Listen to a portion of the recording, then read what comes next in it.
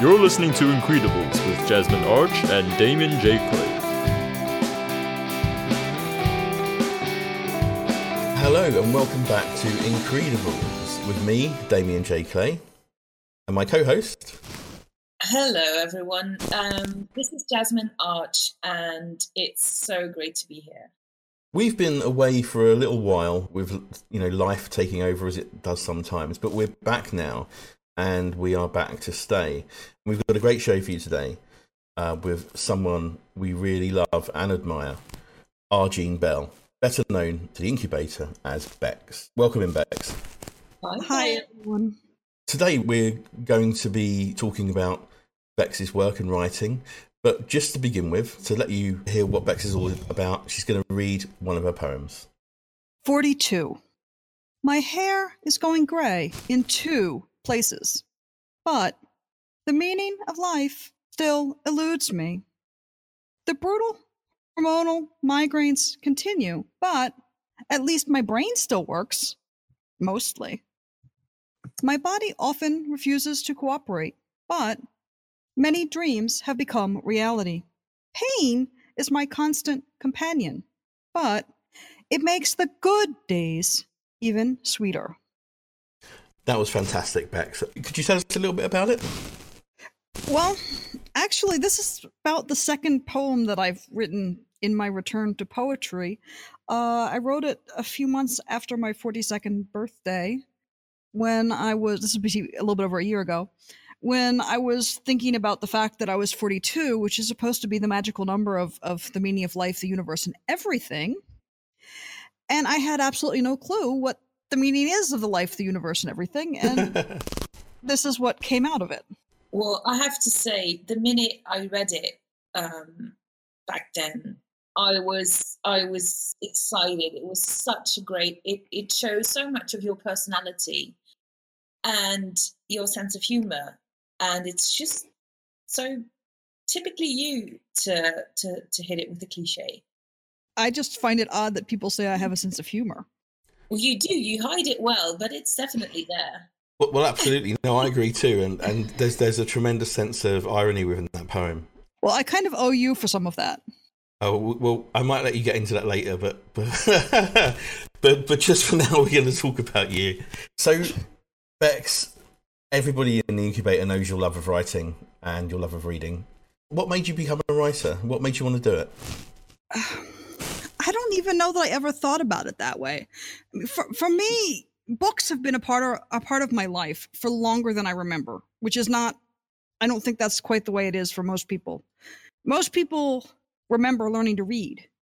And all I know is that my mother always said that I taught myself to read when I was 3. And she didn't think at first that I was reading. She thought I was just remembering the words from having been read to. So she handed me a book that I've never seen before, and I read the book to her. And I've never stopped reading. I think writing just kind of came out of that when I was in college studying literature. I did some writing then. I started doing some poetry then. It was creepy stuff that I really didn't want to go back to. And then I ended up taking some creative writing with fiction as well. And so that got me into it. Then life got in the way and I didn't write for a long time.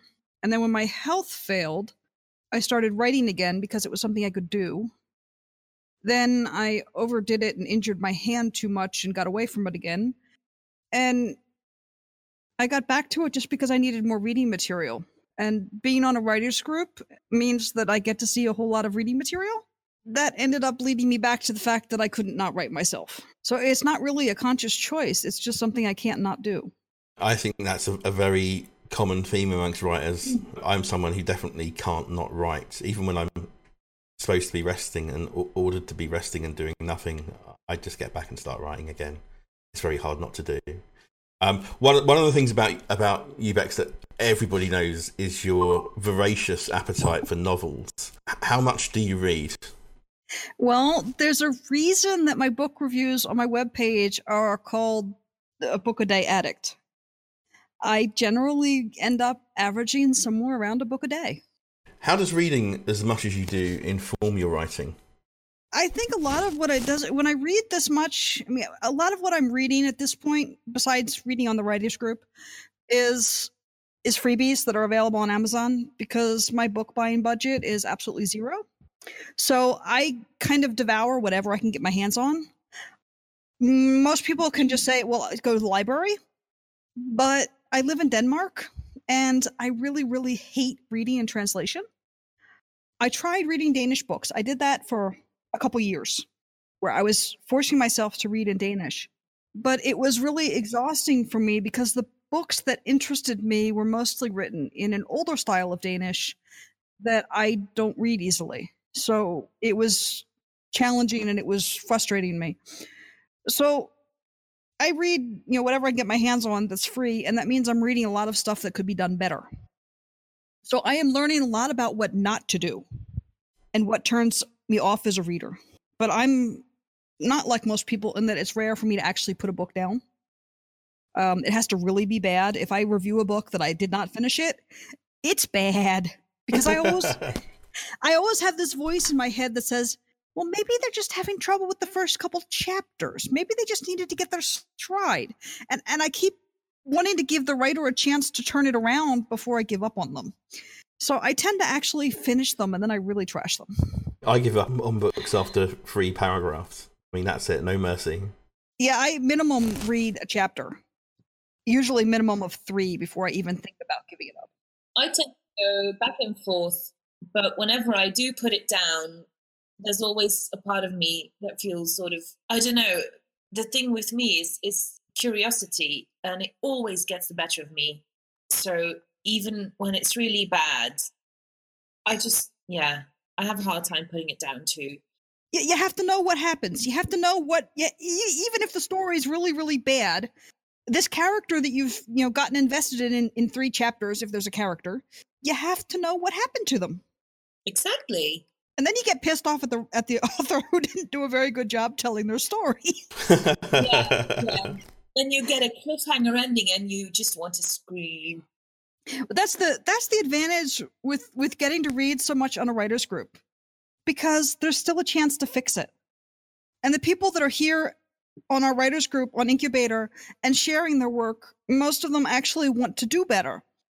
So instead of, trashing a writer on Amazon, I get to talk to somebody who actually cares about what they're writing and help them make the story be what they want to be. And that's the best feeling in the world. Yeah, isn't that brilliant? It's really good when people listen to feedback, come back and repost the story, and all of a sudden it's really doing its thing. Well, and there's nothing better than somebody saying, oh, I just got this accepted here. Even if it's a small magazine, but that feeling of I helped them make the story be the best story they could make it. And now that story's coming out in the world. That's the best thing. It's probably time for another poem. So would you like to read your next one? Like to? That's a good question. But I'm going to. Accident prone. Normal people don't blow out a knee standing in the kitchen, making a sandwich. But I've always been like this, accident prone. One early riding lesson, I flew off the horse and broke 3 boards in the arena wall. I got back on. Never broke a bone, except that time my brothers dropped a bucket of bricks on my big toe. Once I had a piece of wood, triangular, the size of my fingernail, stuck in my foot for 13 days. As a kid, it was always my feet. Nails, glass, bee stings, and poison ivy. I lost count of all the tetanus shots. I still hate shoes. Soccer wasn't safe. Not as goalie, anyway. The ball bent my hand backwards and sprained my arm. It got better just in time for gym class and volleyball. The tendinitis still plagues me. I tried rollerblading. I fell and bent my knee sideways. Don't worry. No torn ligaments. You're just hypermobile, said the surgeon. I shouldn't be surprised. I've just destroyed my knee, making an egg salad sandwich. That was absolutely fantastic. Thank you for that, Bex. I love that poem. I really do. I know you've had your doubts over it, but I think when I've heard it again recently, it really shines. But when I've heard you reading this recently, the sense of humour in it and the irony and all of the little inflections that you make in it are absolutely fantastic. Did I ever mention I did some acting in high school? I think that comes out in junior high and high school. I think some of that comes out when I start reading. It definitely does. It definitely does. Your voice, your tone of voice really brings it to life even more. Though I did love the written version. The worst is you can't see me sticking my pinky in the air when I read the fingernail line. Well, maybe next time we'll do a video cast. No, we won't. Thank you. Thank you very much. We will not be doing a video. The thing with this poem, though, is also I think it reads better aloud than it actually reads on paper. And I also think that it helped that we edited it. See, this poem was maybe my third or fourth poem from my return to poetry. And I have a tendency to go really, really short on line breaks. And I went too short for the poem. And we didn't realize that until I started reading it aloud. And the line breaks just didn't work because I kept, it got really, really choppy. So we went through it and I lengthened all the lines. And now I feel like this poem's actually really good.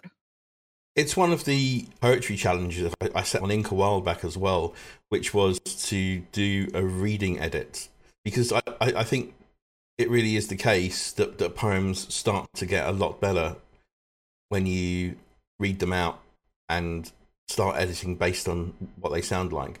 Because, poetry is a spoken form in the same way that, you could read a play in a book, but the way you're meant to experience a play is to see it on stage. And I think the real way to experience poetry is in a reading. But I think also when doing reading edits, I think you need to do what we did here, which was these are poems I wrote not yesterday. So I have some distance from the lines and I'm able to reassess them based on not what I was trying to do originally, but based on how they come out. So it was easier for me to edit this poem because it's as old as it is than it was to edit. We had some arguments on one of the other ones I'm going to read about where I put some of my line breaks where you wanted me to change them and I refused. And I still think I did the right thing, but part of it might be because I'm still really attached to what I was trying to do when I did it. Whereas this one, I don't care what I was trying to do anymore. I care how the poem is. Well, I think that's a really good attitude. So tell us about your journey into poetry then, because you started out writing prose. Well, no, I started out writing poetry in college. Okay, sorry. When I first met you, you were writing prose. When you first met me, I was writing prose, and I was extremely furious that there was absolutely no way you were going to get me to write poetry again. Well, it wasn't something that I made you do. No. But I was extremely adamant that poetry was not somewhere I was going to go again. That sounds familiar. He's very good at that, isn't he? He is. He's given us all the poetry pox. The poetry pox is spreading across Incubator, and everyone is becoming a poet whether they want to or not. But it's the best disease to have, though. Yes, we can get into the benefits of poetry on prose. But yeah, definitely. I look forward to that one. But what happened with this is when I was in college, I wrote a lot of usual angsty depression type poetry. It wasn't, some of it was okay, but a lot of it was, looking at it today, I realized how crappy I was. But I didn't want to go back to that state of mind where I was then. I was afraid that I would easily fall back into the dark becks that I was then if I got doing poetry. But somebody kept sticking poetry in my face. and one day it worked. You put up William Carlos Williams, whom I absolutely loved when I was doing lit classes in college. I remember with Mr. Lawrence in my lit classes with my American Lit doing William Carlos Williams. So one day you would put up, I think you put up two. I think you put up both Plums and The Little Red Wheelbarrow. Yeah. Well, who doesn't love those? Yes, exactly. And it reminded me what poetry could be. because neither of those is dark, dramatic. Yeah. With that, plus you had done unintended poetry, which, for those of you who don't know, when we chat on Discord, it's in a text form. So sometimes Jay goes back into back scroll of what we've said, and he takes our words and he turns them into poetry. So you'd done that to me twice before I wrote a poem again on purpose. And that combination of the unintended poetry and William Carlos Williams, the next morning after the William Carlos Williams day, I woke up with a poem in my head. And no matter how much I tried to say, I'm not doing this, I couldn't not write it down. It just demanded. So I wrote Snap, Crackle, Pop. You helped me edit it. And I guess you could say I never could go back, because after that came 42 and Accident Prone and some other pieces in a variety of qualities, but I've just never been able to go back. Poetry just comes out sometimes, and I can't help it. So when you write a poem, tell us about the process that you take. You definitely hot start on poems. You know, you have an inspiration, but can you also cold start? Can you sit down and just write a poem? Yes, I can. It's harder for me, and it takes me a little bit longer, but I have done that multiple times now with some of your challenges, where a couple of those I've never finished. One of them was very emotional, and I wasn't able to finish it. Actually, two of them. But yeah, I can, but it's a lot harder for me. And I think that it's easier for me to end up with them feeling forced, and then I'm not happy with them. Whereas the ones that come on their own and demand to be written, I can't not write them. I have to write them. But once I write them, I have to write them again. Because I have a very good friend who told me that I have to redraft. And sometimes he tells me that I have to redraft so many times that I'm about ready to strangle him because I don't want to redraft again. But I think the point of the redrafting is that it makes me keep finding what else is there about the poem. So it really is making me go deeper and deeper into it. And if I can't find the words to redraft, if I look at the poem, I've got one that I have been supposed to redraft for probably about 9 months because I wrote it when Sky was pretty little. And I still need to do at least one more draft on it, and I struggle to do that.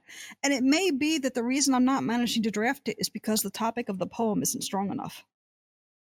That if I can't find the words, if I can't find the redraft, if I can't find another way to say things, maybe what I'm saying really isn't that important. It's probably the same for prose. At least I feel it's the same way, because, you know, I do multiple drafts of my novels. It's really not at that stage about making the novel or the poem better, but it's more of a psychological process in the writer's, you know, relationship to the story, pulling those things out of the unconscious that you're going to get to use later when you properly sit down and form the poem. When I do prose completely differently. I don't redraft prose unless I'm talking about a 50-worder or a 100-worder. I don't usually redraft those the same way.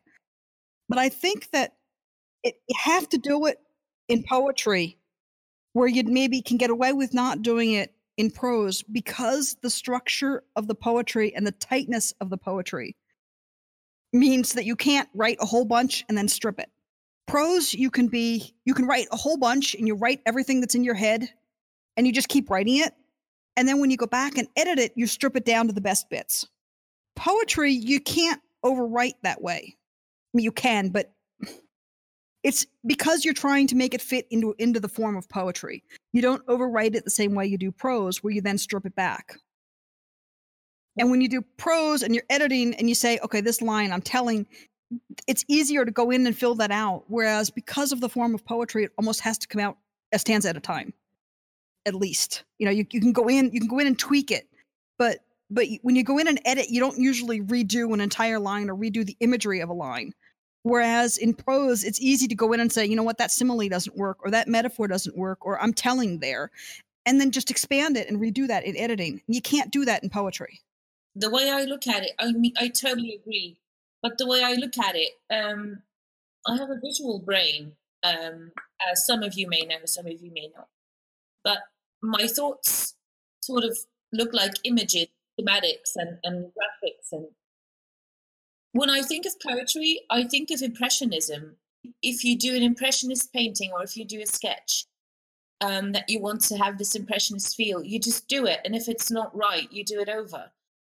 It's not like a realist painting or a photograph that you can then load into Photoshop and keep perfecting. So if it's just not there, you start over, I guess. That is a wonderful explanation of it. That really, yes, that clicks exactly with me. It's like with photography, taking 10 shots of the same basic image to take the best one. Definitely. But for painting, you can't undo a brush. You can't remove a brush stroke when you've painted. You can paint over it, but you do that too many times and it's going to get ugly. And that's how it works with if you redo a line too many times, you're going to lose your feel in your poetry. Whereas if you write the whole thing again, it flows. That's a really good analogy. Yeah, I think you need to write an article on that, Jez. Yeah, sounds good to me. Add it to my to-do list. Why not? Well, also, I think it might help some of our other members who are feeling the initial resentment that I know I felt the first time I handed Jay a poem and he says, go write 3 more drafts. Oh, you don't feel that anymore? Wow. Well, after Spaceman and actually achieving an award on Spaceman, I don't have that option anymore because he's been proved right. Yeah, he has. No, I mean, when he tells me to go away and do 10 more drafts, I know he's right. Well, he doesn't really mean 10. He says 10, but... Yeah, I know. But I know he's right, but I don't have to like it, you know? Yeah, I know what you mean. I'm not saying that I still don't like it, but I think I value it more now. Because now it's giving me results. Every poem that I've sold has been one that I have redrafted. I've sold 3 poems that I can talk about. And then I've got some other stuff that I'm not supposed to talk about yet. But the 3 that I can talk about, they've all been ones where I've done multiple drafts. And the best one of them, the one that I took a second place award in the Baltimore Science Fiction Society competition for, I took second place on that one. That one, I was mad I had to redraft it. I really at first I'm like, no, there's nothing wrong with this poem. I just need to edit it. It's fine. Andrew likes it. Annika likes it. Why do I have to redraft it? But I did it anyway when he told me to, because he wouldn't help me if I didn't. So, but the thing is, That sounds so like him. But the thing is, he was right. When I redrafted it and I took the best pieces from each of them and I found some different ways of saying things, I ended up with the poem that took the award. And I wouldn't have that if I hadn't listened to him. I have no doubt that if I had sent out my initial draft there that I was happy with, I thought I was, somewhat happy with, I have no doubt I would not have made the list. Absolutely no doubt. Well, I'm really proud of you, Bex, and of you, Jazz, as well, in the way that you've both come on as poets. So, talking about accident prone, many of your poems are linked back and inspired by some of your health issues. How does that work, and how does that inform your poetry? Well, my health is pretty much takes up a large portion of my day anymore. With the variety of joint issues and aches and pains and migraines and everything else. So it's always there, no matter what I do.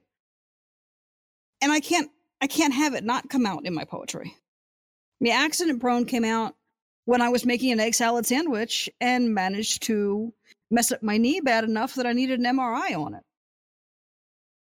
So it ended up not being torn, but the doctor thought I had a torn meniscus, which, how do you tear your meniscus making an egg salad sandwich? It's just, the concept that I could injure that badly is just so ridiculous. But when you think about everything else stupid I've done, that it's not a big surprise. I mean, I displaced a rib at one point, and we figure it's because I was hauling fence panels for the horses. Normal people don't do that. I mean, I think you would be considered to be a confessional poet. So you have recently made some forays into genre writing. Yes. Yeah, I mean the ones that I've sold have all been genre. So none of the other ones have sold yet. Oh, I'd say Spaceman is confessional. Yeah, but it's still genre. It's kind of told in a genre way, but I'd still say it was a confessional poem. Well, I think with even the confessional ones, to some extent, the first draft is confessional. The first draft is like the angsty teenage poetry that so many people write at some point in their life. But then by redrafting it, I make it something more and something completely different. Because at some point in the redrafting, I let go of me and let the poem take over. Yeah, that sounds like a very good way to do things. Yeah, and even some of them, even the ones that I've written on demand, for assignments, for challenges and things like that, and the ones that are the genre ones also all have a personal aspect to them. I have one coming out in Paranormal magazine from Alban Lake next month, and that one drew on childhood fears, and then just went another step further. So I think we always use what we know to some extent. The challenge is letting go of enough of that to let the poem take over. Well, I've read that poem, and believe me, it's going to be worth getting hold of a copy of that magazine just to read that one. Definitely, it's a fantastic poem. Yes, I mean, plus I get to be in the magazine together with both of you, which I think is worth mentioning. That is so exciting. Yes, for everyone who's listening, Alban Lake website, go out and buy the June Paranormal magazine, edited by H. David Blalock. Go out and buy that magazine and read poetry from all three of us.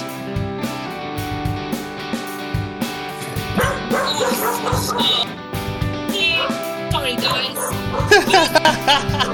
That's okay. When they settle down, you'll record it again, and we'll just chop it up back to as if we started there. Hi, this is Damien. To avoid missing any of our future podcasts, join our mailing lists by clicking on the link down below.